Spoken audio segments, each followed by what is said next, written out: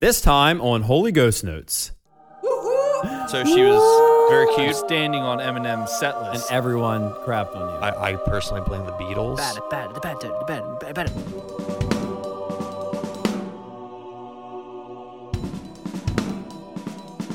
Hey, what's going on? This is Matt and Tim, and welcome to Holy Ghost Notes. How you doing, buddy? Hey, I'm good. How are you? Good. I'm doing well. It is another late one. Yep. To no one's surprise. As 11:18 per usual, p.m. We started pre-roll for this before 11, and we were like, wow, we are starting really early tonight. Mm-hmm. It's 2 minutes before 11 p.m. We're like getting an early start on this. So now it's late, though. It's crossed over 11 now it's p.m. pretty late. I'm starting to get tired now. Are you? Yeah, man. These are long days. We just started planting corn this week. So Okay. we were talking before the episode, farming and shooting drum footage. Between those two, this is like quintessential, classic quarantine, perfect scenario. These two things are going to happen in my life. Right. That's exactly what this week's been. It's been really busy. I feel like when life gets busy, it all happens at once. And then all of a sudden you wake up one day and you're like, wait a second, I have nothing to do today. Why couldn't this have just all like spilled out into why can't it even numerous out? days instead of it just compounding? Yeah. It's that phrase, when it rains, it pours, you know? It's so true. It is true. Speaking of rain, so this is going to be interesting to very few, but I will say it nonetheless. He's going to start talking about farming. Get ready. Yes, I am. We started planting corn this week. The first rain that you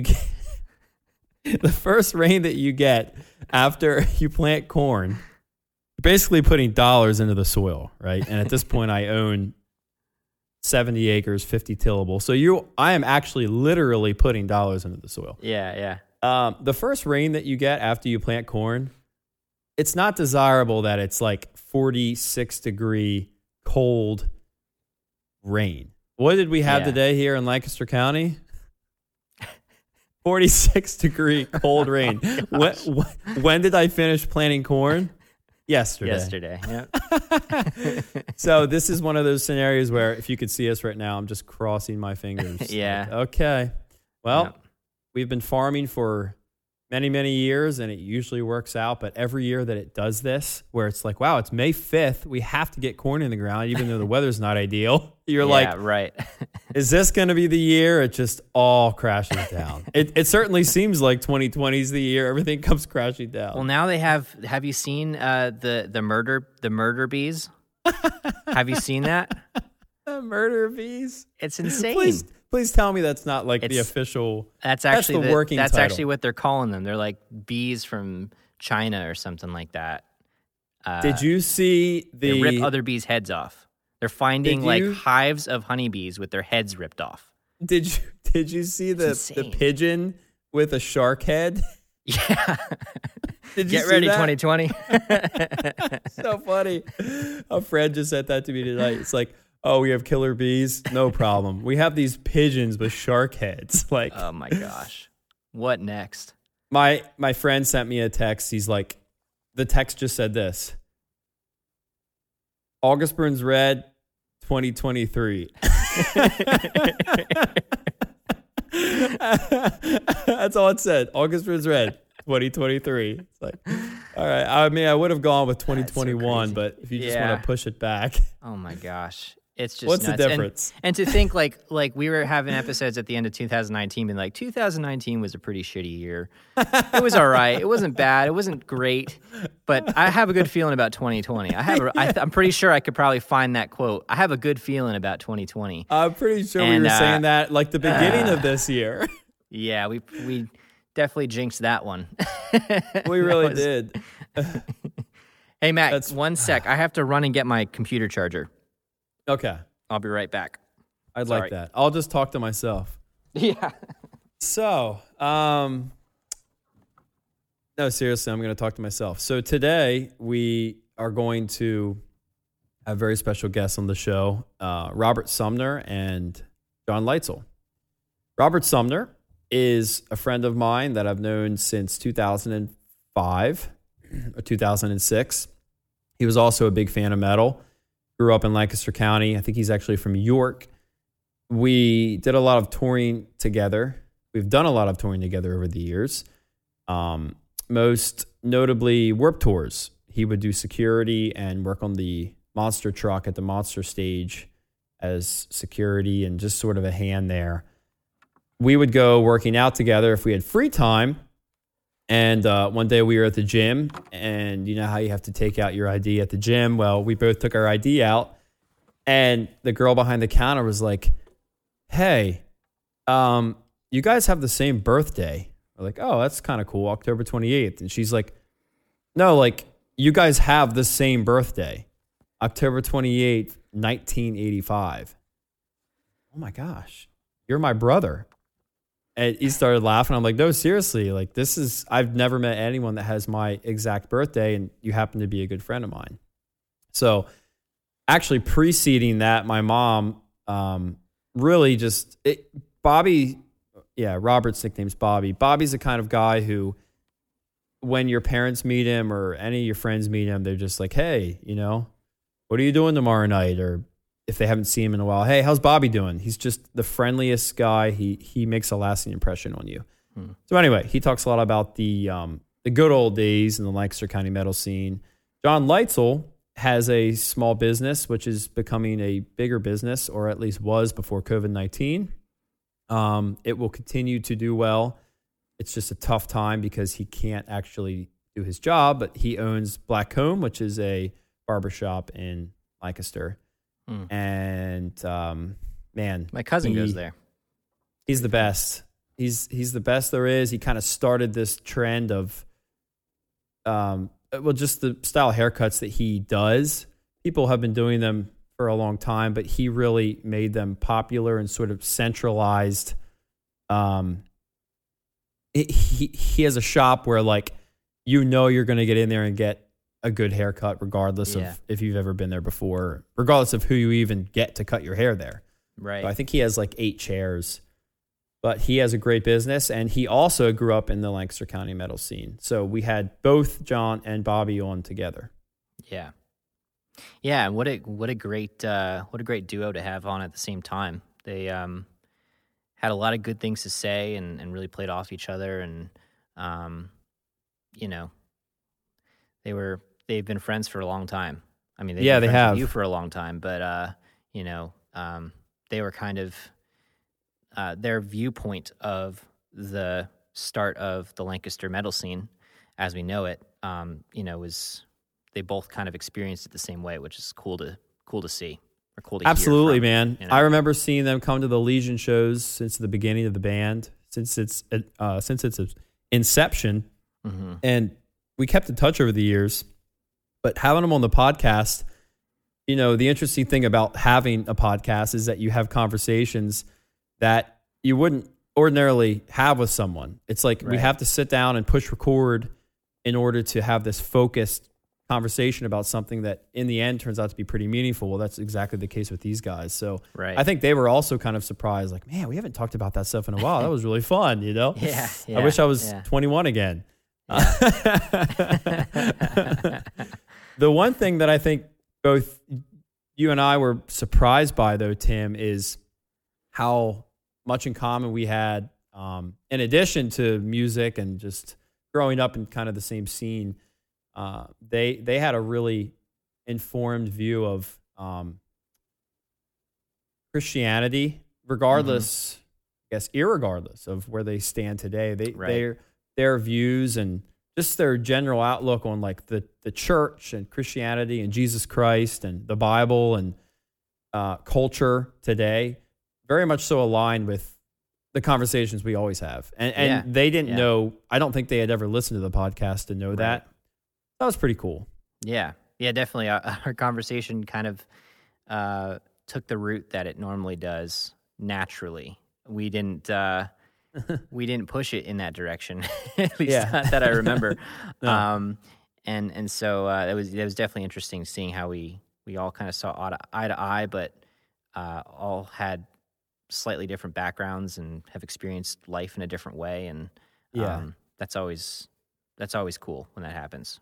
And you know what has sort of come as a result of this podcast too? So Jon was cutting my hair before all this hit the fan with COVID. Mm-hmm.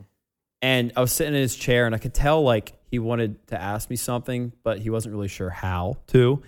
And he's like, hey man, I want to ask you something, but I'm kind of like nervous. I said, all right. Like, you know, all 3 of my sisters are taken and you're married. Like that's usually what people are going to ask me about, that they're nervous. So he's like, I really want to start playing drums. I was like, cool. Great. He's like, I would love to like maybe take a lesson, but I'm not even really sure where to start. I was like, come on over. That's cool. So he came over for a lesson and we just did another lesson recently. And it's really cool to like work with someone who's so proficient at what they do, in his case, cutting hair. Mm-hmm. And yet he wants to like pick up this new hobby and he's starting at the beginning. I mean, he's learning. He went on YouTube and looked up beginner drum beats and learned 5 rock grooves like doom, ga, doom, ga. Got it down. Couldn't play it one day, could play it the next. And then like doom, ga, doom, doom, ga, you know, and just kind of keep advancing until he's now in like 8th note territory. Right. That's awesome. It is cool. It's very cool. So his goal is to learn to play Blink-182's First Date, I think is the song. Yeah. Yeah. That one. That song. Yeah. Freaking good. Yeah.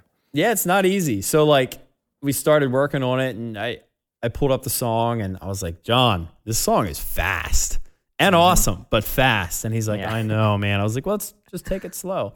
And we started breaking it down and I started teaching him like the 1 and 2 and 3 and 4 and 1. And I could just see like the smile appear on his face, you know, out of nowhere, which is easy to do when you're playing along with Blink. Like it doesn't get any more fun, especially that era of Blink. So. Yeah. You got to teach him. There's like in the verses, it's that, or no, it's in the intro, but after that crazy fill, like it's going to be really discouraging for anyone learning that song if they try to start with that fill. I know. We just skipped it and went to the first beat. You know, that little inflection there is like, I love that. It makes me so happy to play. I know. And if you can get that down, you're going to feel real cool about yourself. Well, and then he does like the... Yeah, oh, right, in the verse, yeah. Man, Travis Barker, that guy can write some drum parts, that's for sure. He really can. I reference him a lot in my drum lessons. I'll be like, so you want to be like all these other drummers. How about we just work on making you sound like you? Because can you imagine sitting in a room, no doors, no windows, no one knows who's in there. You walk by, you hear someone playing, and you know who it is. Mm-hmm. Yeah. Who do you think that you could hear their drum part and know? Well, it's Travis Barker for sure. A couple others maybe, but that is always like a good way to sell this idea, prove a point in a way that like you are better off trying to find your own sound as a drummer than trying to emulate someone else's. Because if you can achieve that kind of status where you're sitting in a room where no one can see you, no one knows it's you, but they hear your drum beat, the way you're playing something that everyone else can play, but they know it's you, I can't think of a more rewarding achievement. Yeah. So put everything you have into that. It's 100% going to be worth it. Yeah. But in the meantime, work on Travis Barker drum beats to get better. That's what I do, man. I've probably covered them a few times, and it's been the hardest covers to learn. A lot of intricacies and offbeat, weird things that throw you off. I mean, it's a good place if you wanna learn how to think differently as a drummer. Definitely try to learn some Blink. That's no kidding. That's a good one. Cool. Well. We're really excited for you guys to hear this interview. It's a good one. You know, they might not be the names that they're not the Aaron Gillespie or the Ash Sohn, but that doesn't really matter. Definitely doesn't matter to us. You're gonna get a lot out of this conversation, and we're excited for you to hear it. So, absolutely, yeah. Enjoy. Yeah. Here's Jon and Bob. Take it away.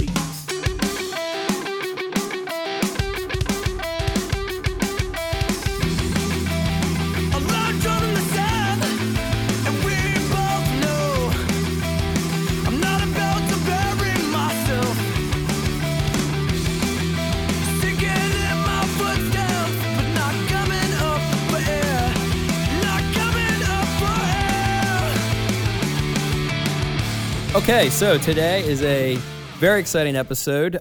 We actually just kind of threw this one together. I was getting my hair cut about a week ago, and I'm sitting in the chair at the Black Comb. I'm talking to an old friend of mine named Jon Leitzel. And we start going down the rabbit trail. Dude, remember when ... and an hour and a half later, there we are still talking about bands. I felt like I was in like nostalgia barbershop, USA. It was incredible. And so we're like, dude, I got to teach you a drum lesson. You've never played drums. You want to play drums. Let's make it happen. Oh, by the way, you're going to be at my studio. Let's just record a podcast. And so here we are with Jon Leitzel. And we also have the pleasure of having my brother and best friend, Robert Sumner. Everyone calls him Bobby. Bobby works in the music industry as well. One of the best people and hardest working friends that I have. And so we're honored to have this thing happening. This is going to be cool. So Nice. Sam, how are you doing, man? You doing well? I'm doing well, man. I'm doing well. Good. I'm doing well. You're a little sick, but hopefully this will lift your spirits a little bit. These are two fun dudes. Yeah, I'm sure it will. Okay, Nice so to meet you first, John. Yes, sir. Tell me about the Black Comb. What is the Black Comb? Black Comb is a traditional barbershop in downtown Lancaster. It's kind of funny. I feel like growing up, as far as hair and haircuts, I feel like hair is a very iconic thing. Especially with music. You have Elvis, you have all of the different bands and groups in the 60s, doo-wop, even 80s hair metal, grunge, even kind of like early 2000s metal. There's very very recognizable hair. But the funny thing about hair is everyone talked about getting haircuts like when you have to go to the DMV to get your driver's license renewed. No one liked getting their hair cut. No one wanted to get their hair cut. But I felt like getting your haircut should be something that's fun and you look forward to. And obviously it's something that kind of, it makes you like, your hairstyle. I feel like a lot of people, a lot of famous people are known for their hair. Yeah. But a lot of people, the importance of haircuts and grooming got kind of lost. Yep. I personally blame the Beatles for barbering almost dying.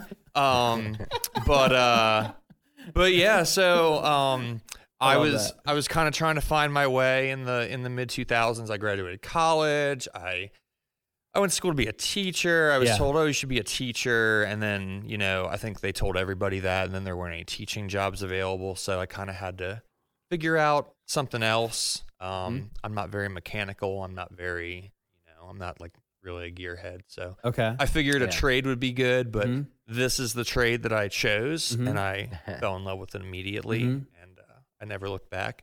So, and you're very good at it. Thank you. You're very good at I try. It helps when you like what you do. Yes. Yeah.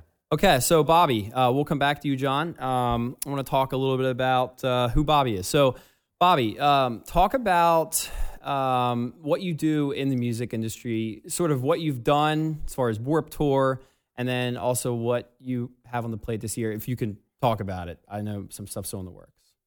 I'm a freelance tour manager, and I do a few other oddball gigs, all in the music industry. I work in the camping department. Odd Bobs.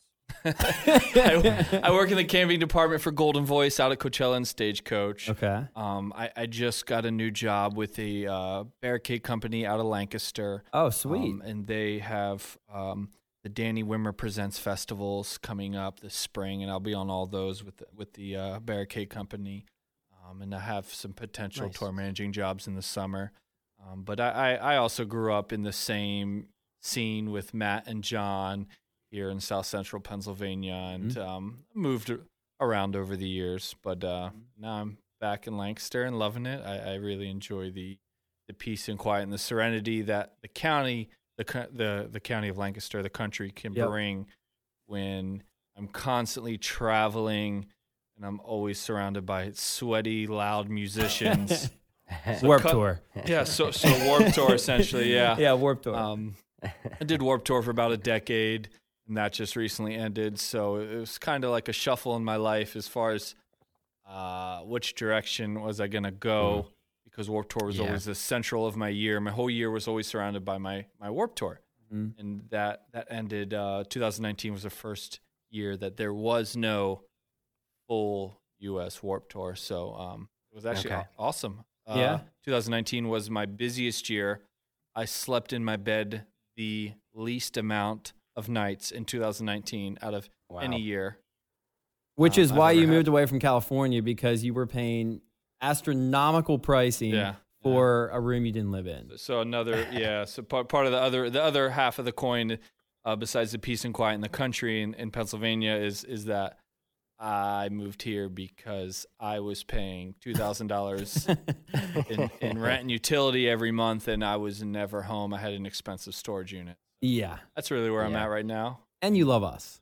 You wanted to get your hair cut at Blackcomb again. You know, I don't really have any hair, but, he lines my mustache up. Okay, so before we get back to Jon, I want to ask you, if you met a stranger on the street and they said, okay, tell me, what is the one accomplishment you're most proud of as it pertains to your work? My work. I had two really cool moments that stand out to me over the past 10 to 15 years. One was I was working for a rapper named Yelawolf, and we were opening for Eminem. It was a private event in New York City. I think this was 2013 or 14. It was that Watch G-Shock. And Eminem had a collab, so so Eminem performed for 1,000 people at some private event. And I was helping sound check for Yelawolf after Eminem was already up there and his band did the thing. And I have the microphone in my hand and we're just ringing out the monitors, and I look down and I realize I'm standing on Eminem's set list. It was like, every iconic song from the 90s and 2000s. I slowly pick my right foot up, like I can see it happening in my mind right now. It's clear as day. That was one. And another time I was working for a kind of a country rap artist named Struggle Jennings, whose grandfather is Waylon Jennings. Oh, wow. And that's so sick. Waylon passed away about 20 years ago, but his wife is Jessie Coulter is still around, and we had a day off in Phoenix where Jessie lives, and I was blessed and fortunate enough to go over, invited into her home.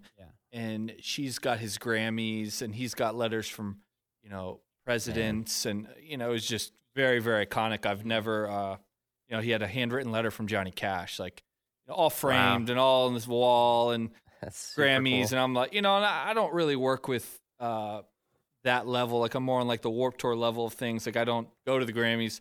It's something cool. I would love to one day, but those two things were like kind of stand out to me. Like, I mean, sorry, Marshall, I stood on your set list. Like, it was pretty. But not sorry. Cool. I mean, I took a photo of my foot on it. That reminds me what you just said. I felt like as soon as you said that, I felt like, dude, you're going to get in trouble. You should delete that. Because years ago, I was in Switzerland playing a festival with Slipknot, and I was on stage walking around with a video camera, one of the handheld things before the iPhone technology came out. This is at least a decade ago. And I was videotaping Slipknot, like on stage, backstage, the guy's hitting the keg, and I'm like up against him. And of course you can't do that. You know, that's a huge no. Of course you can't do that. But I don't know what I was thinking. I'm just like, I'm going to send it. That's a super amateur moment. Oh, yeah. Like, dude, if someone was on stage for us doing that and we're... Kick him off. Yeah. Anyway, so some guy's like, sir, you can't be doing that, sir. He was super nice. That's cool. And and he's like, you're going to need to delete that. I said, okay. I said, do I need to do it now? And he goes, no, you can do it later. I was like, oh, all right, cool. So I walked off stage. I will admit, I kept it for the night. I kind of revisited my, footage with JB and the band and stuff. And then I deleted it the next day. I really did. Okay. Because I would want someone to do that for me. But as soon as you said that, I'm like, dude, you got to delete that picture before Eminem hears. Too late, I posted it. That's on my socials. Well, the good thing is Eminem doesn't listen to this podcast. So no one's ever going to find out. Or maybe he does, and he's a sleeper out there somewhere. Maybe. Dude. Who knows? Hi, Eminem. I like what you're doing. Don't listen to the naysayers. Eminem, if you're out there. Okay, so that's really cool. Thanks for sharing that. You're welcome. John, I want to talk a little bit about business. What misconceptions might people have about starting and owning and operating a small business? I think it could be one of two things. I think people might look at it as, it's easy, or they kind of see, where you're at, like they might see like where you're at currently, and you might be, at like a certain success level, and they're like, oh, like, look at this guy, like he was able to like do this. But and some people, I think too, like they might see you from the beginning and they see you grow, and then they almost kind of like, oh, like, look at this guy, he's like successful now. It's like they're rooting for you, but they're also not rooting for you. Right. It can be like a weird thing, but honestly, I think the biggest thing is maybe people just it's like when people come into the shop, for example, they're there for like a half hour or an hour, so they kind of see everything going on. They're like, oh wow, like look at this, and they kind of assume that like the shop runs itself, and that it's like, oh, like this is easy, anyone could do it. But I mean, there's a lot of stuff behind the scenes. There's a lot of stuff that I need to do even while I'm at home, or like even before bed, like little things to handle, and even like we open at. We open at 8:00 in the morning. I mean, I get there at 6:30, and I sweep, I wipe things down. There's a lot of prep work involved. We have a refrigerator with drinks. I stock the fridge. I like to clean every morning just so it's kind of like a fresh start. And people don't see that. People just walk in and they see the shop busy, and they're like, oh, like look at this, like. So it's I would say that's probably the biggest thing. People see it as like, oh, that's easy, anyone could do it. And then also there's, people that maybe, they'll get there at some point, but they just can't see it. There's no light at the end of the tunnel. And it's funny, like Mark Cuban, for example, has said, in many, many interviews that, there's like a starting point and a success, like kind of like an end game, and it's it's all over the place. It's just like a crazy roller coaster, like nonstop. And I've had that, I've had things come about that I don't expect or want to happen, but it does. And it's just kind of how you push through that. So I would say that's kind of the biggest thing. Those things. Okay, so I want to tie that into. That's exactly where I thought you would go. And I want to tie that into what Bobby sees in the music industry, because being a drummer in a band, I have friends, none of which probably who listen to this podcast, but if you do, you know who you are, who will say, dude, your job is so easy. And I want Bobby to speak to the work side of the music industry, because I understand it would be easy to look at someone in a band or someone working in the music industry like Bobby and say, oh, dude, I can't imagine. Just being able to, and then just lay out 100 different reasons why they think it would be an easy job. Yeah. I get that. That's actually probably one of the more frequently asked questions I get is, how can I get a job like yours? Or, wow, like you're so lucky you get to travel. And in the back of my head, I'm thinking, I just want to sleep in my own bed, go to the gym, and come back and watch Netflix and not talk to anybody. But I don't have any training. I didn't have an older brother to grandfather, or parents that grandfathered me in either. I definitely figured it out on my own. And in the early years, I was definitely a little shithead. I'm not going to deny that. But I did learn a work ethic and common sense. And that's how I've, from a merch guy to a stage guy to a tour manager, and other things in between. The work, I don't even really know how to put into words. Like Warped Tour, for instance, I was awake at out of my bunk at 6:30 in the morning and walking out to my stage at 7 a.m. In the height of an American summertime in Florida, Texas, Arizona. Oh my goodness! Vegas. Kansas City, the humidity's through the roof. Like. And I would be walking back to my bus at 9:30. If I got to my bus before 10 p.m., I was like, whoa, this is an early night. Yeah. And obviously I'm there to do a job that I take pride in and I work very hard at, but nobody sees that. And that's okay. I'm very much a behind the scenes personality. I'm not a spotlight guy. Like I don't want to stand on a stage and have a spotlight and a microphone. I couldn't do that. I'm not built for that. But the fans, they don't see that. They see the bands partying on social media and crushing it in front of 5,000 people, which is awesome. Right. That's the sell of the business, but there is definitely a very interesting other side of the coin to, even on club tours, like, whoa, it's cool. Like I get my artists on and off stage, the band, whomever. And then it's like, you must party. And, and it's like, nah, dude, like I want to go to sleep because it's 2 a.m. Bus calls in 30 minutes, and I got to get up at 9:30 a.m. to help my driver park. Like, yeah, and there's a bunch of idiots in the front lounge smoking weed and being loud, and I'm in the back lounge trying to sleep. Like, it's very interesting to compare what people see and their, the fans' perspective versus the reality of the situation is night and day. And that's right. It's interesting, to say the least. And it's a lot of hard work. Blood, sweat, and tears. Yeah. For sure. Yeah, the tour manager job was not the coveted one when I was in my band days. They were the guys that had to make sure we got paid at the end of the night, and that wasn't always the easiest thing either. Yeah, there becomes, you get to a level where payment is no longer a worry. It's how much I'm getting paid, because you have back end and et cetera, different contractual deals. But it's like a babysitter on steroids almost. So, right. You're doing everything. You're thinking of every possible scenario. You're trying to take preventative measures so those scenarios never happen.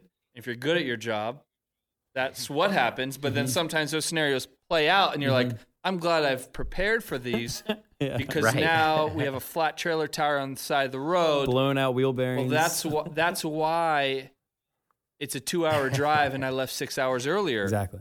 Because you never know where you're going to hit traffic. You never know when you're going to get in an accident. One of many little things. Yeah. So you guys have a lot in common as far as your work ethic and your willingness to risk security for the sake of doing what you want to do with your life. You could very well have jobs where you're working 9 to 5 and you're not in charge. Yeah. You don't have the headaches. Think about that. I'm sure you have. I mean, think about the fact that your life could look different as it pertains to work, but it doesn't because you chose to put yourself out there and risk. And I see 2 successful young men who are doing what they want to do. Sure, it comes with, mountains and valleys, but there's another common denominator between you two, between all of us actually, and it's the fact that we're all similarly aged.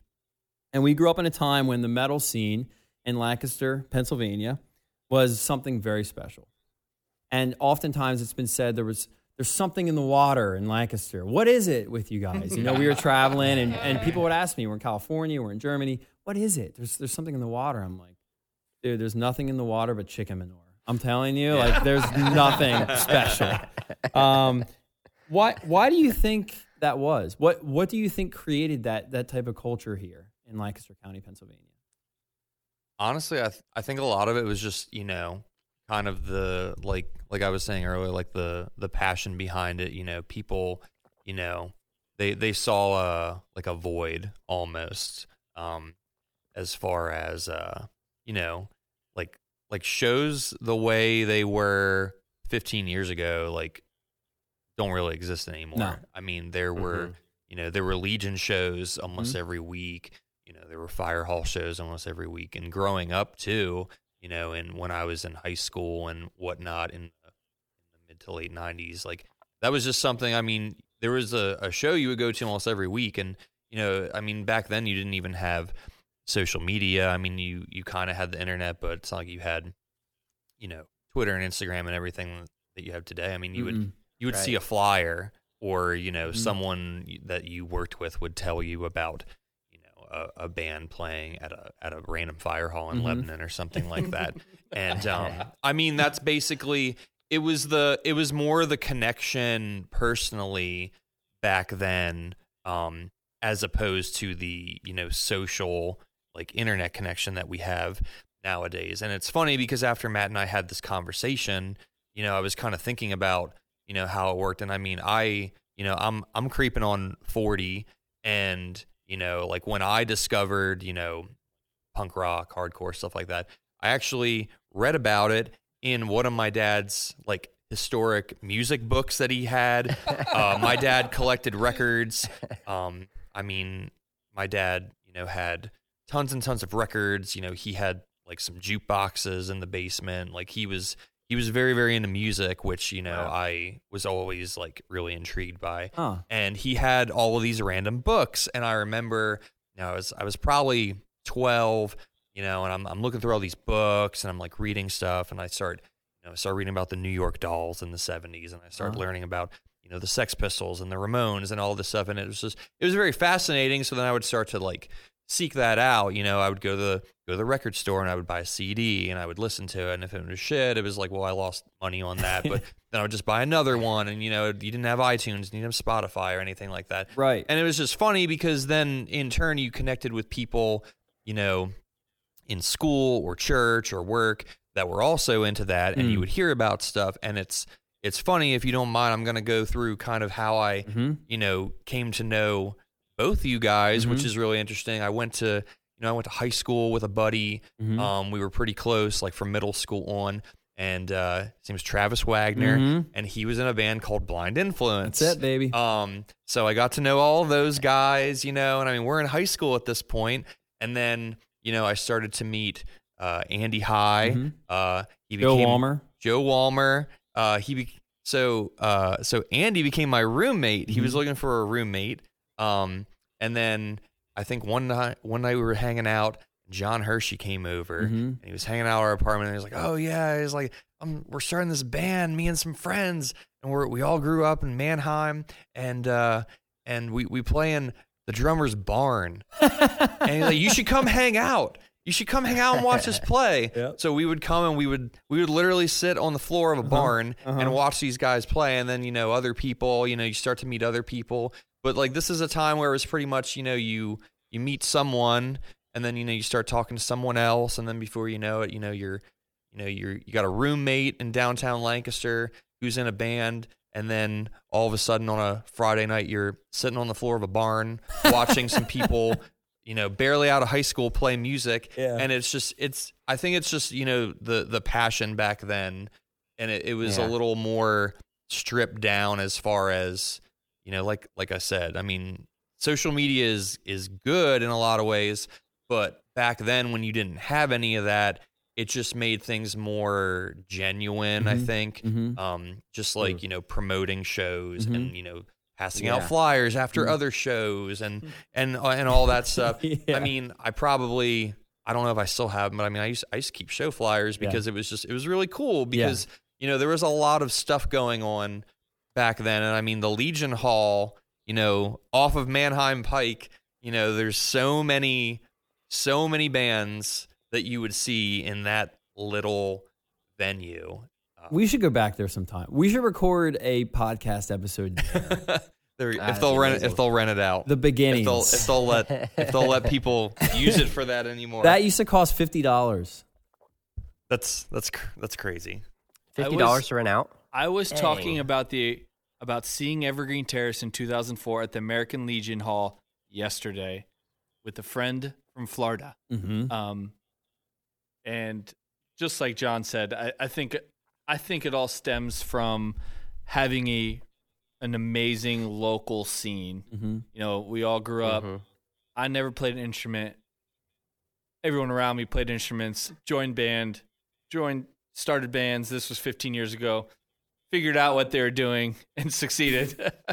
But I would venture to say it all comes from a really strong local scene in the early 2000s, late 90s in South Central Pennsylvania. Your furnace just kicked on. It sounded like a transformer in the corner. You know what? They're filling up my oil tank right now. So this is a very special moment for all of you listening. Welcome to the country. My studio is at my house, and I'm low on oil. So in order to stay warm, to be able to do this podcast. They're filling your oil on a day where it's 62 degrees. So it's so nice outside today. Yeah. Thank you, F.H. Kreider. I really appreciate the impeccable timing here.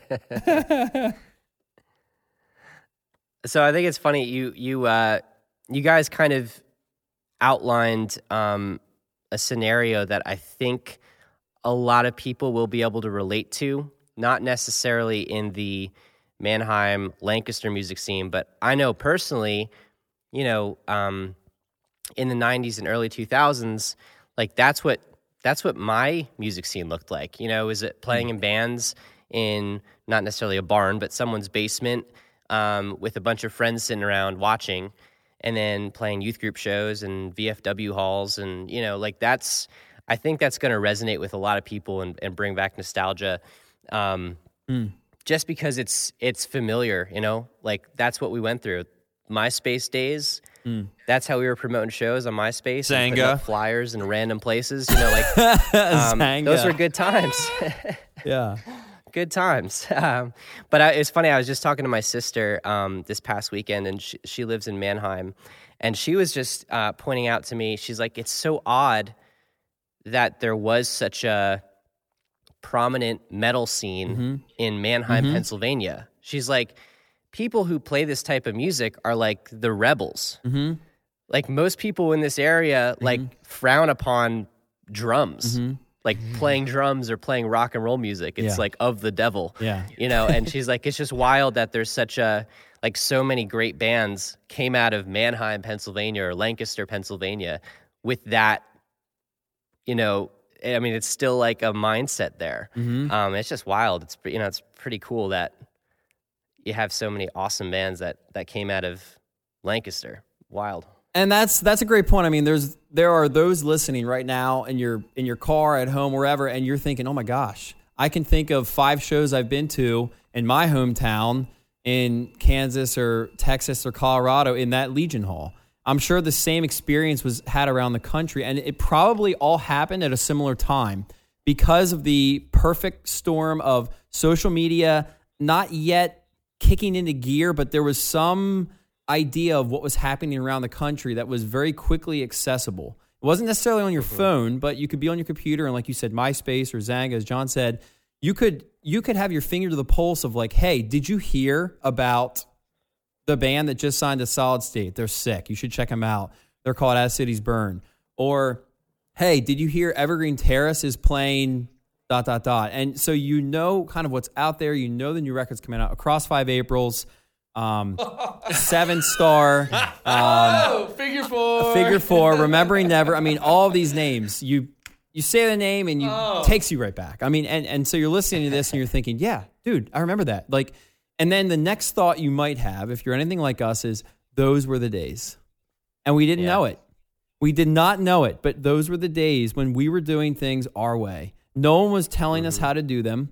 No one was holding our hand. There was no template. There was no one to show you how to book a show. There was no one showing you how to get to Legion Hall. You didn't even have maps on your phone. You probably carpooled with somebody. MapQuest. Printed out directions. Dude, MapQuest was born in Lancaster. In Lancaster. Really? Yes. Another thing born in Lancaster. Much more significant than our bands, but that's cool. Recently, having moved back to South Central PA, I've been asking a couple of my friends, like, I think it would be cool to go to little local shows again.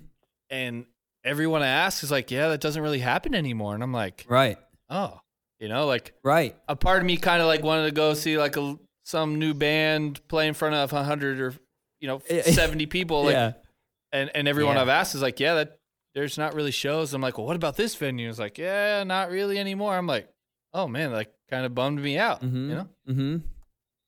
Yeah. So I want to talk about another common denominator that looks different for you guys, but there's a similarity, and that is family. So all of our experiences with family is different. My experience with family is a pretty positive one. I have 7 siblings. My parents are the 2 most incredible people I know. Obviously, to let me play drums and start a metal screaming band in their house. I mean, my dad was brothering. Like, that was not okay. It was never done. My parents are incredible. If you're listening to this and you're thinking about your parents or your family unit, it's probably different than that. Could be similar, but we all come from a different way of life, and it really shapes who we are today. And so I want to talk a little bit about family. So, Jon, you have a beautiful wife and a beautiful daughter. Thank you. You actually run the business with your wife. Is that correct? I do, yes. Okay. So tell us about your family. Well, let's see. I actually met my wife in 2001 at a basement show. Seriously? Yes, I did. Really? Yep, Huh. I did. She was hanging out with the sister of a buddy of mine. His band was playing, and we started talking. And I was like, "Oh, this girl's really cute," and we kind of hit it off. And she wrote her screen name on my shoe, and she was like, "The shoe? Yeah. I don't. Converse All-Star, for sure. I don't." But her screen name was Cheer Chica 13. She was a cheerleader, so she was very cute, very popular. But so I met her at a show, and then years later we kind of reconnected. And I had one of those really weird moments where I sent her a private message, and I was like, "Oh, hey," I was like, "Do you remember me?" And she was like, "Actually, I don't." And I was like, "Oh, well, okay, well, never mind." So Never mind. but yeah, so that was really cool. But again, weirdly enough, we kind of met at a small local show. Mm-hmm. We have a daughter, which is probably even more so than the business, the biggest accomplishment. She's very fascinating. She's very funny. It's very intriguing to, see her grow and learn and do all sorts of wacky things. Bob knows this. Bob is technically her uncle. Side note, Bob lives in my in-laws' basement. It's me. So Bob's basically my adopted brother. He's Mia's uncle, so it's really cool because I feel like there's been a you have your family, your actual family, but then you also have this family that you kind of take on because of music. And I mean, even I probably met Bob 15 years ago. I don't even think we liked each other at first. I've heard this story. I don't remember, honestly. There might have been some mosh beef at the American Legion. I don't know. I definitely had some rough moments in the beginning of my life, but worked them all out, thankfully. This is a weird... Go ahead and spill the beans if you know, Jon. Yeah. Oh, no, I was going to say, I remember the first time I never talked to Bob, but the first time I ever saw him at a show that I can actually recall after all these years was 2002, and it was in Harrisburg, and it was Championship. It was not. That was before the championship. This was a fire hall, and it was Norma Jean, Me Without You, and My Synopsis. My Synopsis. And Bobby had a Further Seems Forever shirt on. And he was standing right in front of me, and I don't know why, but I just remember seeing him because you would see the same people at random shows. But yeah, so I remember the first time I think I saw Bob, but probably we didn't even talk. And Bob has big muscles, so it's hard to ignore him. Back then, he probably did not. I was in a size small. I probably got that shirt from Hot Topic in York, Pennsylvania in 2002. Yes. But no, I would say, a lot of,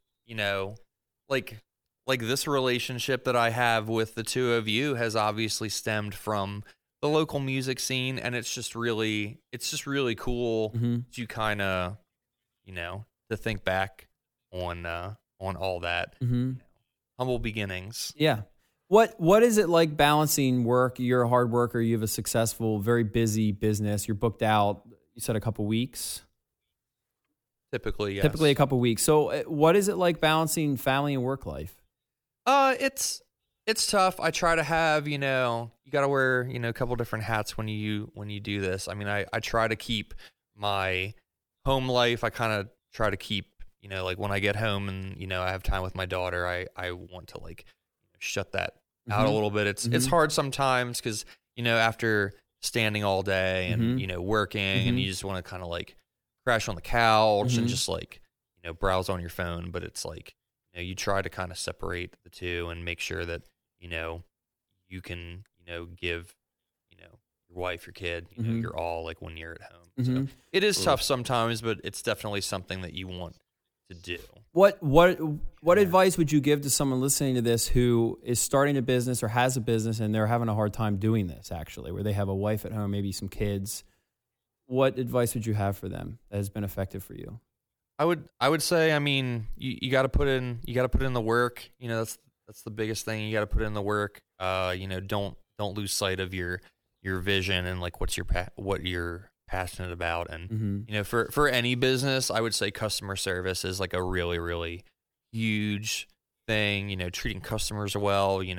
They'll see that you care, and no matter what you do, like the type of business I'm in, it's a very it's I guess the way to say it is like it's an Instagram friendly business. It's very visual. You see a haircut, you see a tattoo, you see certain things. So I am a firm believer in like I don't advertise. I refuse to advertise because I feel like your product will speak for itself. Like someone might see a haircut and be like, "That's a nice haircut." Where did you go? Right. More, and the thing too is, people will talk 10 times more about a negative experience than they will about a positive experience. So I think just making sure that they have a really, really, good experience and they enjoy themselves and they feel comfortable. I think that's very important. That's great. Yeah. So Bob, you are someone who has a different family experience than I do. And when my mom first met you, she fell in love with you. And the reason she fell in love with you, I wish everyone listening to this knew you so they could just know the kind of warm person you are. If I were to see you in the gym, I would be very afraid to talk to you because of your big muscles. And your personality is one that is just, it's just so warm, and everyone that you meet loves you. I appreciate that. Thank you. You have the special ability of, you have the ability to make friends with someone and really give them the sense that you will be there for them. And that's important to you. I know it's important to you, that loyalty is at the very top. So what is it that you've learned in your life about family, not just blood, but friends who have been loyal to you, or maybe on the contrary, have crossed you, that those listening might be like, yeah, I've kind of had experiences like that where there's someone in my life and then they do something and they're not the same person they were. Like, how do you kick back from that? And then on the flip side of that, how do you build friendships where you have loyalty and you have trust and you have a long-standing relationship? I don't think there's a shortcut for anything. Like John said, building a business, there's no shortcut for the hard work you got to put in the hours. Learning to play drums, being in August Burns Red, there's no shortcut. You got to practice in your basement and you got to tour for years. You got to write albums. Yep. For friendships and family, for me, it's kind of like you don't know till you try. And I've went through so many bad experiences.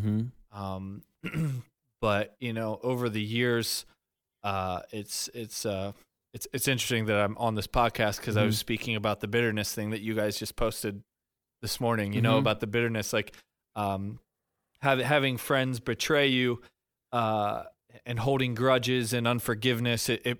You expect the unforgiveness to hurt your father, your friend, insert, but you're really hurting yourself.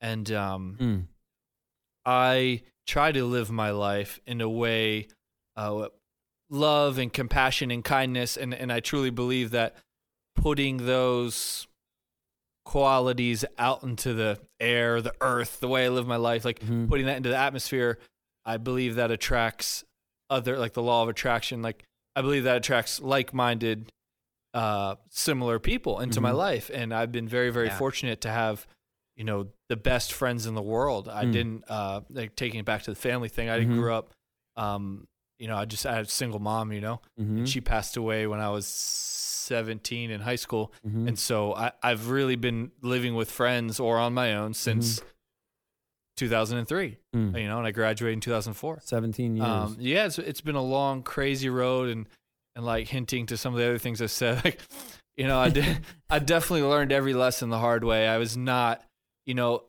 honestly, 5 years ago, I'm a different man than I was today. A year ago, I'm a different man, but 15 years ago, 20 years ago, you know, when I was 18 years old, 20 years old, 34 now, like I wasn't, you know, I wouldn't be friends with me. You know, I was definitely really rough around the edges and had to learn a lot of lessons the hard way. But, you know, like there's no shortcut, you know, you can't, it's not, you know, how many times you get knocked down, it's how many times you get back up. Like, yeah, I made these mistakes and now I have to, you know, accept my punishment. Well, you know, I'm going to learn from these mistakes and I'm going to do better. Okay, I got that ironed out. You know, let's make the next mistake and let's figure it out again. Get knocked down again. Yeah. You know, like how many Michael Jordan, how many famous people have said, you've heard that saying, you get knocked down 9 times, you get up 10. You get knocked down 100 times, you get up 101. Like you know, you break a snare. You keep trying, you keep practicing, you fuck up someone's haircut. You don't do that anymore, John. But John, you don't do that anymore. John doesn't do that anymore, but you know what I'm saying? Like you keep, you know, whatever the setback is, you know, it's there's no like shortcut. You got to have that resiliency and keep trying, keep learning, keep growing. Yeah, you know. I love that. I think that everyone in my life that has been successful has lived according to that code. Yeah. And success not measured by monetary success or by not making mistakes or by not having a hard, difficult life. Like that's the trash idea about Christianity that we keep coming back to on this podcast. Is like we're promised over and over again that life's gonna be pretty good. Yeah, there's you know, I don't think anyone really truly has it all together. That's a facade. You know, I want to be genuine and real in my friendships, in my struggles, because everyone has struggles. You know, the pastor on the stage doesn't have struggles. Like there's, you know, no one's better or worse. You know, the homeless man walking on the street is just as, his life is just as important as a celebrity's life. And right. I don't think that 100%. Whether you're a pastor, a musician, an artist, you know, basketball player, like I don't think you can value one human being over another human being. I think that's like playing God, and I think that's an incredibly prideful standpoint to say, oh, you know, so and so is more important because he's made so many touchdowns. Like. Yeah. I couldn't fathom having that mentality to, you know, to not think about, you know, your fellow man or, you know, the person on the bottom, because no matter how low you go, you're sitting in a prison cell. Like you know, you can always get lower. You know, you still have your mental health. I still have 2 legs. I've been in a lot of situations in my life, and it's funny. I'm sitting here looking at Matt because I've went through these situations with Matt. It's like it can always get worse. You know, you could be in a wheelchair. Oh, well, you don't have any family. Well, you know, but you're walking down the street to catch the bus to your job, but you don't have a car. But the guy in the car is looking at the guy in the Range Rover thinking, I wish I had a Range Rover. And the guy in the Range Rover is looking at the sky thinking, I wish I had a helicopter. It's like, dude, you know, like you could be riding a bike to work. You could not have legs to pedal that bike. You could, you know, I'm working with a family with autism right now. Like the kid can't even communicate. The kid cannot tell his mom when he has an upset stomach. It's like, here in my personal life, I'm spending my money on antiques and Harley parts and worrying about my financials, when in reality, it's like, yo, this kid like can't even tell you I want a bowl of cereal. Mm-hmm. It's like it just brings like perspective. Mm-hmm. I think that's really important in life. Yeah, there's a lyric I wrote years ago on Provision. I lost a ton of money in a Ponzi scheme. If you've ever heard of a Ponzi scheme and you're listening to this and you were the victim of one, I'm sorry for you. I know your pain. It sucks. You not only lose money, you lose trust. And so anyway, I lost all this money and I wrote this lyric. It was the easiest lyric I've ever written because it's the second easiest lyric. The easiest lyric's Defender, which is a newer song, but this is an older song called Provision. And in the lyric, I said about this guy who I worked with the FBI and put him in jail for about 4 years, I think. I said, I'm just as much the problem as the man behind bars. He did with his business what I do in my heart. And when I wrote it, I knew I penned it, but I knew that came from God. He put that in me to show me that I was looking at this guy with this disdain and victim mentality. Like, how could this guy do this to me? And, dude, there's stuff in my life that just looks a lot less obvious and is just as bad. Yeah. I'm never going to sit. I shouldn't say never. I've never been in prison, and so that's an obvious thing. You know when someone is not around and they're in prison. You've hopefully done a bad thing and you're serving time for it. But in my case, it's like, well, actually, as Christians, we're told that is all of our situations and that we actually need help getting out of that. And there's nothing we can do to get out of that prison cell. We got ourselves in. There's nothing we can do to get out.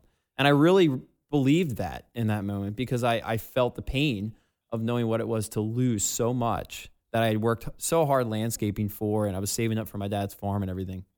And then when I realized, wait a second, I am just like this dude in my own life. Obviously not in regards to stealing money from other people, but sin is sin, like you're saying. No one's any better or any worse. Right. Absolutely. And it was a tough thing for me to realize. It's humbling, for sure. Yeah, it's true. We talk about Jon's daughter because I love her. She is the absolute cutest 3-year-old, 3.5. Okay, let's talk about Jon's daughter. Go. Okay. I just wanted to insert that there, that me and I have a rap alias. I gave her named Mia Money. We're coming out with a mixtape. It's called The Hottest Winter, coming out 2024. I love that. Where can we find this? It's going to be available on all social medias. My Bandcamp. Okay, Bandcamp. SoundCloud. I'm being sarcastic for those of you that don't know me. I gave Jon's daughter a nickname for social media, funny, laughing purposes, and she probably loves it. I just adore her and wanted to add that. Oh, thank you. That. I love Thank that. you. She loves you. Jon has a very special family. Something to not be taken for granted.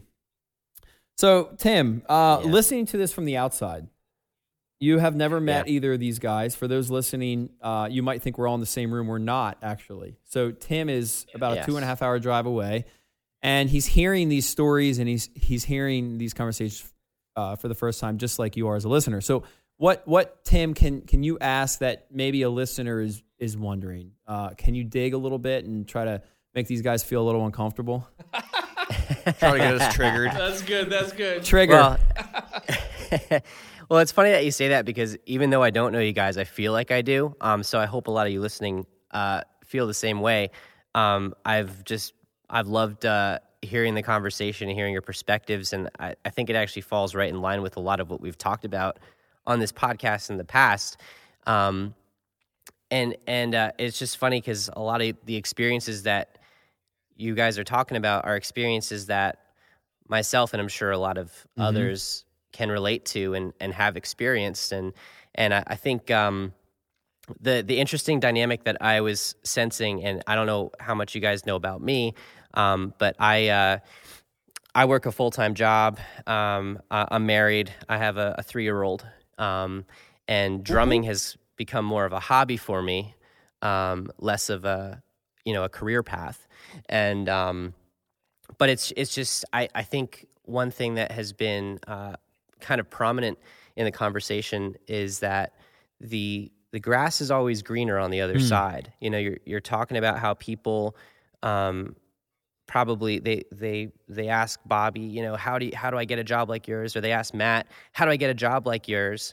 When Matt and Bobby are like, I just want to be home with my family, and you know, and I gotta say, as someone who's kind of experienced both sides, like, and I was just talking to Matt about this the other day, I love being able to get on my drum kit in my studio at my house for a couple hours and then walk upstairs and hang out with my son and my wife. You know, it's the best. Like, I'm living the dream right now. You know, and so, and John, I'm sure that's very similar to you. You found your passion. You know, you're running this business. I'm sure that it's not always it's not always glamorous, but you found your passion. You love what you do, and the best part is that you get to spend it with your wife and your kid. You know, and I think for those of you listening, just really appreciate where you're at in life and what you're experiencing right now, because even, you know, we were getting all nostalgic a while ago, and I was just thinking, man, those were such good times. But when I was living those times, all I wanted to do was be in a famous band. All I wanted to do was get out of those VFW halls. And now I'd give a lot just to go back and experience that again, you know, just to experience a basement show with my friends. Like, you know, it's wild to think about it, because it's perspective it really puts it in perspective. Absolutely, yeah. Perspective is, I think, is something that's super, super important, because, like you said, grass is always greener, but, you know, it's perspective. Like, just driving down the road, like, the person in the car next to you, like, you have no clue. Like, it sounds really kind of corny and cliche to say it, but it's like, you know, they are seeing things from such a totally different standpoint, and it doesn't make them wrong, and it doesn't make you wrong. It's just different, and I think we should be a little bit more understanding and compassionate and accepting of people and their different perspectives. And that's not to say that they're wrong or right. I'm not the judge, but to maybe be a little bit more understanding, knowing that the person next to you's got different, maybe political belief, maybe religious belief, maybe whatever belief. Like, in their world, they're right. You know, in my world, I'm right. You know, it's like, it's not like a matter of right or wrong. Like, I think perspective is like super duper underrated. That's something I've been. Yeah. I mean, that's a great point. Like, we have this idea that someone that believes differently than we do is just totally misled, when in fact they believe what they believe most of the time. There are exceptions, but most of the time people believe what they believe for a pretty good reason. Like, they're convicted about that belief. Something has led them to that belief. And I will freely admit that I'm a Christian because of a number of different factors. Early on, I was a Christian just because I was raised in a Christian home. And then I started a metal band, got out into the real world. Scott Vogel from Terror asked me, first tour, a week in, do you think gay people are going to hell? And I'm like, I don't know how to answer any of this, because like, I was raised to believe a certain set of beliefs. I'm not saying I was, you know, raised to believe that's true or not. I was just raised to believe a certain way, and I've never questioned any of it. I actually don't know what I believe. I certainly hope that's not true, but I'm going to dig, and I'm going to try to figure this out. And so it wasn't until I was like 19 or 20 that I had to take what my parents and the church I grew up in had raised me to believe. And I had to say, is this true? And that's the best possible thing you can do, because if you take what your parents have given you, or any set of people, and you go out there into the real world and you face reality, you're going to take what you've been given by somebody else, and you're going to try to use it to endure whatever afflictions you come across, and it's going to fall apart. Or you're going to say, this isn't true because it's not helping me, when in fact what you were taught was never true to begin with. It was just a caricature, right? So like, I was taught Christianity, but there were a lot of caricatures too. So when I put it up against suffering or whatever I was going through, I was like, wait a second, this doesn't work. I could have very easily said Christianity is not true, because I was using a caricature of it to face reality. Or you're going to say, I can't handle this circumstance. So these people are bad, or this situation is bad, so I'm going to run back to a bubble. But both of those situations are really bad. So you have to come to a place where, like you're talking about, you bloom where you're planted. You are where you are for a really good reason. And to look towards the future constantly and just try to be somewhere and someone that you're not is very damaging. Because when you arrive at that destination, you'll look back and you'll say, wait a second, I'm really not even sure who I am. Because I didn't fully question where I was in the past. And I really like that synopsis, Tim. I think that's spot on what I've learned from Bobby and Jon. How long have we known each other? 20 years? A long time. We're old. Yeah. Your band's old enough to drive. We look good, though. I can't grow hair on the top of my head anymore. Sorry, Jon. There'll be no more haircuts in my future. You can't get any work done at Blackcomb? I mean, Mustache? If I could grow a beard, I could grow a beard. But as far as like having like a haircut, a fade, a slick, a whatever, that doesn't Chest hair? happen. I buzz that myself. Okay. But Jon, you're feeling froggy one evening. You know where I live. I'll come over to help you hang antiques. I don't know if I'll come over to help you shave your body hair. I don't blame you, Jon. I bought a zebra rug, full zebra rug the other day, and Jon did help me staple it to my wall. I did. That is a good friend. First time. Yeah. Wow. It was fun. He was like, I Tim need says you. wow. Some additional He services. texted me. He was like, bro, I need you. I had to hang a zebra. Uh-huh.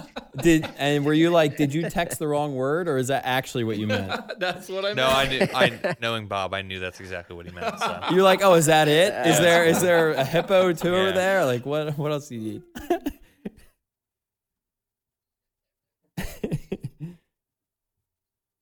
Okay, so let's wrap up with final question, and then Tim, if you have anything to add, that'd be great. Sure. Let's talk God. Where are you guys at in your faith? You know, you guys are living successful lives. You have lived a lot of life. You have families that you care about and you love. How are you? What is the faith component of your life like at this point? You want me to go first? Go for it. Boy, Bobby's ready to dive in. I love this. I don't want to Yeah. steal the shine, cuz. So much like you, I was raised in a Christian home, and even though there's, they paint this whole picture of, how life's supposed to be and how you're supposed to act and how you're supposed to interact and, what type of person you're supposed to be. It was weird because I felt like there was always, some sort of like underlying judgment, whether it was whether it was aimed towards me or aimed towards other people. And it was just weird because it's like, this isn't how it should be. Like, I shouldn't feel like uncomfortable or feel like I'm being judged. And then there was a really interesting, I guess, pinnacle moment when I was in high school, when I was getting ready to go off to college. My parents kind of hit like a little rough patch in their marriage, and they were kind of fighting and whatnot, and they were going to counseling. And it was weird because I literally saw a church that, I grew up going to kind of turn their back on them and judge them like, oh my goodness, like look at these people, having, struggles and look at these people, not being perfect. And I basically told my parents, I was like, I don't want to be involved in a place that would judge you guys for, fucking up and then, trying to make it right. My parents are still together. I mean, they've been married 43 years. So, That's awesome. which is mind blowing Incredible. and amazing. But, it's just, I think it's weird because I think what a lot of Christians struggle with is that, we're shitty people, just like anyone else. Like, I'm not saying that, I'm not pointing the blame at anyone, but like we're just as shitty. We mess up. We do things. Like, I've done things that I'm not proud of. Like, I've done things that like I would never want my daughter to know that I've done. Like, I've messed up in my marriage. Like, I've messed up a lot in general as a person. But, I think the thing is, people, the problem is, like, and it's not just a Christian thing. I think the problem is, labels. Like, you label someone like, oh, like they, were unfaithful in their marriage, or like, oh, like they were a criminal, or they were, you know, they did this, like they did that. And it's weird because, you know, you might find yourself or see other people giving people labels. And it's amazing to see, you know, like throughout my life, you know, people like you talk about someone like, oh, well, you know, they, you know, like they're not a really good parent. Like they don't spend a lot of time with their kid, or like, oh, that person like, you know, cheated on their spouse, or oh, that person like they like shoplifted in high school. And it's like you have these labels that just follow you around. And it's weird because you just like, you can't let those identify you, because at the end of the day, you know, we're all the same and we're all trying to navigate. And the problem is, you know, people give Christians especially, you know, harsher labels, because it's like, oh, well, they did this. I thought they were a Christian. And it's weird because I don't want to take up too much time, but like I rarely do this because I don't even know this person, but it's been really interesting over the last couple of years to see Tim Lambesis come back from things that he's been labeled for as Christian, as someone in the spotlight. Like I said, I don't know him, but like I definitely admire him for everything that he's gone through and everything that he's overcome. And that's the thing. It's like people, you know, like, oh, like, you know, he did that and he's a Christian, and you know, like, and now he's touring again. And it's like, but he did, you know, like he did his time. And also as Christians, you know, like, isn't that the whole point of it? Like, we're forgiven for all of the shitty stuff that we've done. Like, isn't that like ultimately the point? So I'm just gonna kind of leave it at that, because like I said, like I rarely would ever really bring someone up that like I don't know personally, but that's something that I think about when I think, you know, back to things that I've done or rough moments I've had in my life where I'm trying to overcome certain things. And I'm still a Christian. I go to church. You know, I'm not saying there's not things that I struggle with still to this day, but I think the biggest struggle is, you know, the way people look at you. Like if you tell them you're a Christian, they're like, oh, he's probably judging me, or he probably thinks that, you know, he probably, you know, maybe favors, you know, someone politically, or he thinks this way about gay people, or he feels this way about, you know, whatever. And I think ultimately what you can do is maybe just like pleasantly surprise people when it's like, oh, well, they're not the way. It's funny how people judge Christians for thinking they're judgmental. And that's, I think, the ultimate kind of weird, like, catch-22 when it comes to... You're a very fair person. You just defended and advocated against the same thing. I love that. Thank you for sharing that.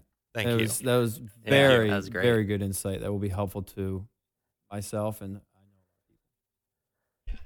Yeah, definitely. That's spot on. Have had the honor of becoming friends with Tim in the past year or two, and I absolutely love the guy. And talk a little bit about Tim. There's those listening who don't know anything about him. Tim Lambesis is a singer of a fairly popular metal band in our genre, Warped Tour, called As Lay Dying. Years ago, I'm not sure, 11, 12, he got convicted of trying to hire somebody to kill his wife. And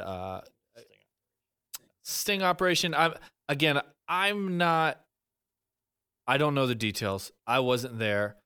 You can go Google it. I could Google it and get the information. But I was introduced to Tim by Jake, Mr. Jacob Lors, whom I love as well. And it's interesting because Jake introduced me in the end of 2018, I believe, and that summer prior to that introduction, the San Diego Warped Tour, I saw Tim walking around backstage behind my stage, and I approached him, and this was kind of that summer he was him and I believe As Lay Dying started to be a little bit active on social media. They posted a new song. So there's this big stirring in the pot that summer about, woe is, Tim's back. He's, it's like, I thought it was really, really stupid. It's to pass all that judgment. But nonetheless, anyways, I empathized with Tim as catching all that flack because of his mistakes. And I believed, I made it a point when I saw him to walk up to him, and I've never walked up to anybody and asked for a photo ever. Never. That was the first time I had ever done that. I said, Tim, I think it takes extreme. It's very bold and courageous to do what you're doing, and I think it's awesome that you're back and playing music. Can I get a photo with you? And it was that. He took a picture with me. Cool. Posted some inspirational thing on my social media about what I just said. That. And everyone crapped on you. No, I'm just kidding. I had a couple naysayers. There were a couple. Yeah. I mean, nonetheless, and then months later, I am introduced to Tim, and we form a really great friendship. And it's amazing what he's doing. I personally have felonies. I personally have been in prison, and he has turned his life around and is trying to help others.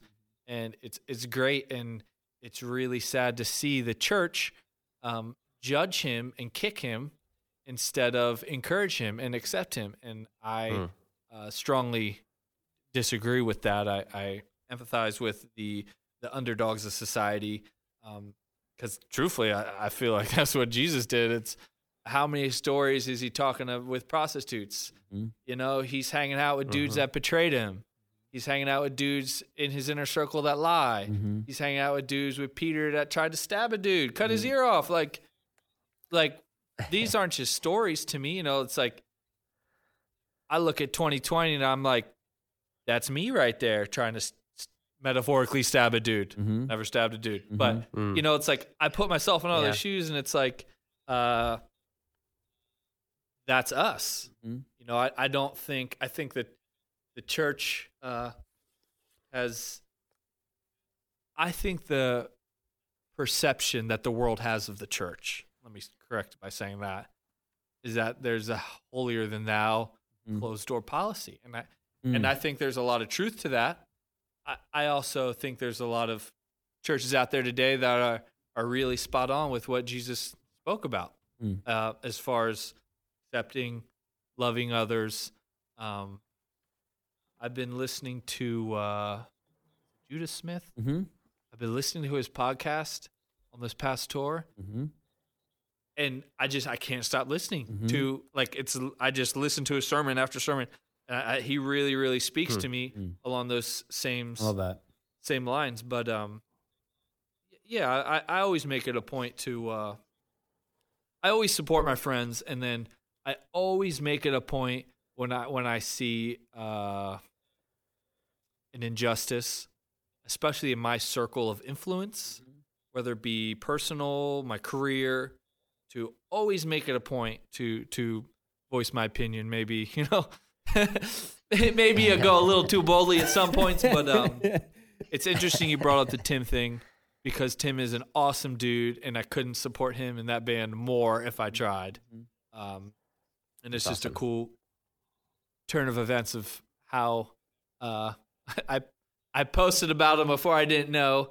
I believe Jake's nonprofit Heart Support posted something. It was like that day before about Tim. And I read it, and it really, really struck a chord in my heart. It's like, who are any of us to pass judgment? What he did was terrible, no doubt. But he fully acknowledges that. It's a dangerous line to walk when you start saying, you're good, you're bad. You're accepted, you're rejected. Your life is more important. You homeless man, you're not as important. You're rich, you're more important, you're poor. Like, that's a really dangerous line to walk. Like, the political thing is, I couldn't imagine making those, I couldn't do it, I don't want to get into politics, but I couldn't do it. I couldn't be the person to say yes and no. You are, because I don't believe, I definitely don't have the answers, but I definitely don't believe in that. For sure. Yeah, something that surprised me with the Tim Lambesis story, and I don't know if you felt this way or not, but everyone wanted to give their 2 cents. Yes. And really the only person's opinion that matters is his wife, his ex-wife. Yeah. If she chooses to not forgive him, she has every right in the world. Yeah. Is she the one whose opinion matters most? Absolutely. Does everyone else have an opinion? Absolutely. Is it everyone's right except for his wife and maybe her family and his family to mostly her family and her? Is it anyone else's right to say, I don't forgive you? Absolutely not. That's insanity. It's like, he didn't wrong me. No. And the only way that you feel offended by it is if you have this idea that Christians are perfect. That's the only way in which you would ever feel offended, because he didn't do anything to hurt you. Her, whole nother story, dude. Absolutely. That's between them. Yeah. But for all these people, thousands and thousands of people to voice their opinion and say, oh, I just can't forgive him. It's like, well, actually, he didn't do anything to you. You don't have anything to forgive him for. He's an imperfect person, and he's owning that. Actually, he's been very, very good to own that, and that's up to him to do. He has to do that. That was a very divisive moment in the scene, and it was revealing. I think you guys are talking about how revealing it was. It really was. It just showed everybody's true colors. I loved him. I loved him too. So, Tim, do you want to the other Tim Lambesis, but my new friend Tim? Yeah, I love you too. We need to differentiate here. Tim Anderson never tried to do that, but he wouldn't claim to be perfect either. So, Tim, do you have anything you want to add and wrapping up here? You guys pretty much summed it up. I mean, I feel like I didn't even have to really lead the conversation at all, because you guys took it and killed it. I guess what I would say is that I agree. I'll leave it at that. I love that. If you're listening to this and you don't agree, it's okay. As we said, we all have different opinions, and if we can learn to love each other and move past our differences, that is good. And just as we had a conversation here today, I think we can all continue this conversation. You know, not everyone needs to see eye to eye, like you're saying. So thank you guys so much for joining, Tim and I. Thank you. You're welcome. It's so cool that we got to do this, and I hope if you're listening, you really enjoyed this episode. Thank you. That was a fun time. Thank you. Yeah, thanks, guys. Thanks, Tim.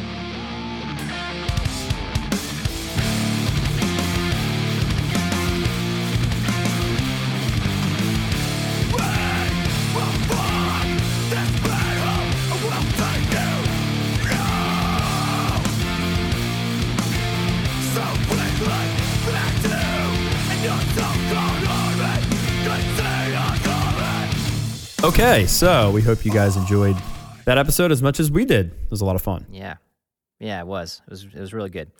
And for those of you that were a part of the Lancaster metal scene at its beginning, I'm sure that was full of nostalgia for you. Absolutely. So, I wasn't a part of the Lancaster metal scene at its beginnings, but it's fun to hear about it. You missed out. I missed out. But you kind of got in by doing this episode. Yeah, so. I did. I was a couple hours away that whole time. Yeah. So I wasn't too far out, but just far enough, I guess. But anyway, moving on to I guess the normal outro stuff. We did a lot this month. So I'll just list off kind of some of the things we got going on, just in case you missed it.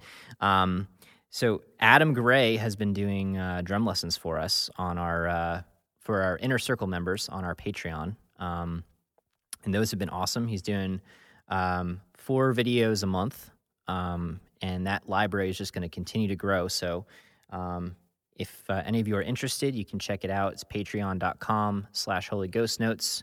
The triplet and Ghost Note tiers are the ones that get immediate access to that drum lesson library, and we'll continue to have access to those videos among all of the other perks that we've set up for you guys. The community group is really thriving. It's been really cool to be a part of it, cool to see it grow. Which, speaking of, I've got some shout-outs to do real quick. So big shout-out to Nathan Davenport, Jeremy Boxerman, Ben King, Philip Gallo, Daniel Prendergast, Mitchell Leanman, and Brian Kovacic. I hope I pronounced that correctly, but yeah, thank you guys so much. I'm looking forward to getting to know you more. So, welcome to the inner circle. Absolutely. Thank you, guys. Yeah, and on top of that, this wasn't something that we had planned or had set as a goal for ourselves, but we did just start releasing weekly devotionals. Actually, we've been releasing them twice a week up until now. So we've got 4 up on our website right now. We're calling them Peace Devotionals, which is kind of a play on how we've ended every podcast thus far. But they've been really cool, and hopefully, the goal is to challenge and inspire and motivate you guys. So we hope that you get something out of it. They've been hitting on some cool topics. We've been going through the book of Mark. So it's 4 available up on our website now. And actually there probably will be 5 by the time you're hearing this. So go check that out. Peace Devotionals on theholyghostnotes.com.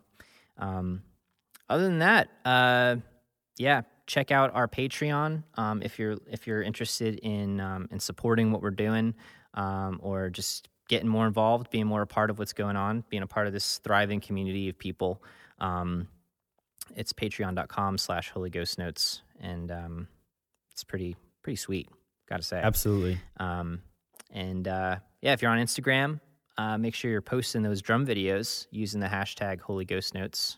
We do a drum video groove of the week each week, so we're posting your stuff. And other than that, if you want to get in touch with us, you can reach out, Matt and Tim at theholyghostnotes.com, or reach out to us on Instagram or Facebook.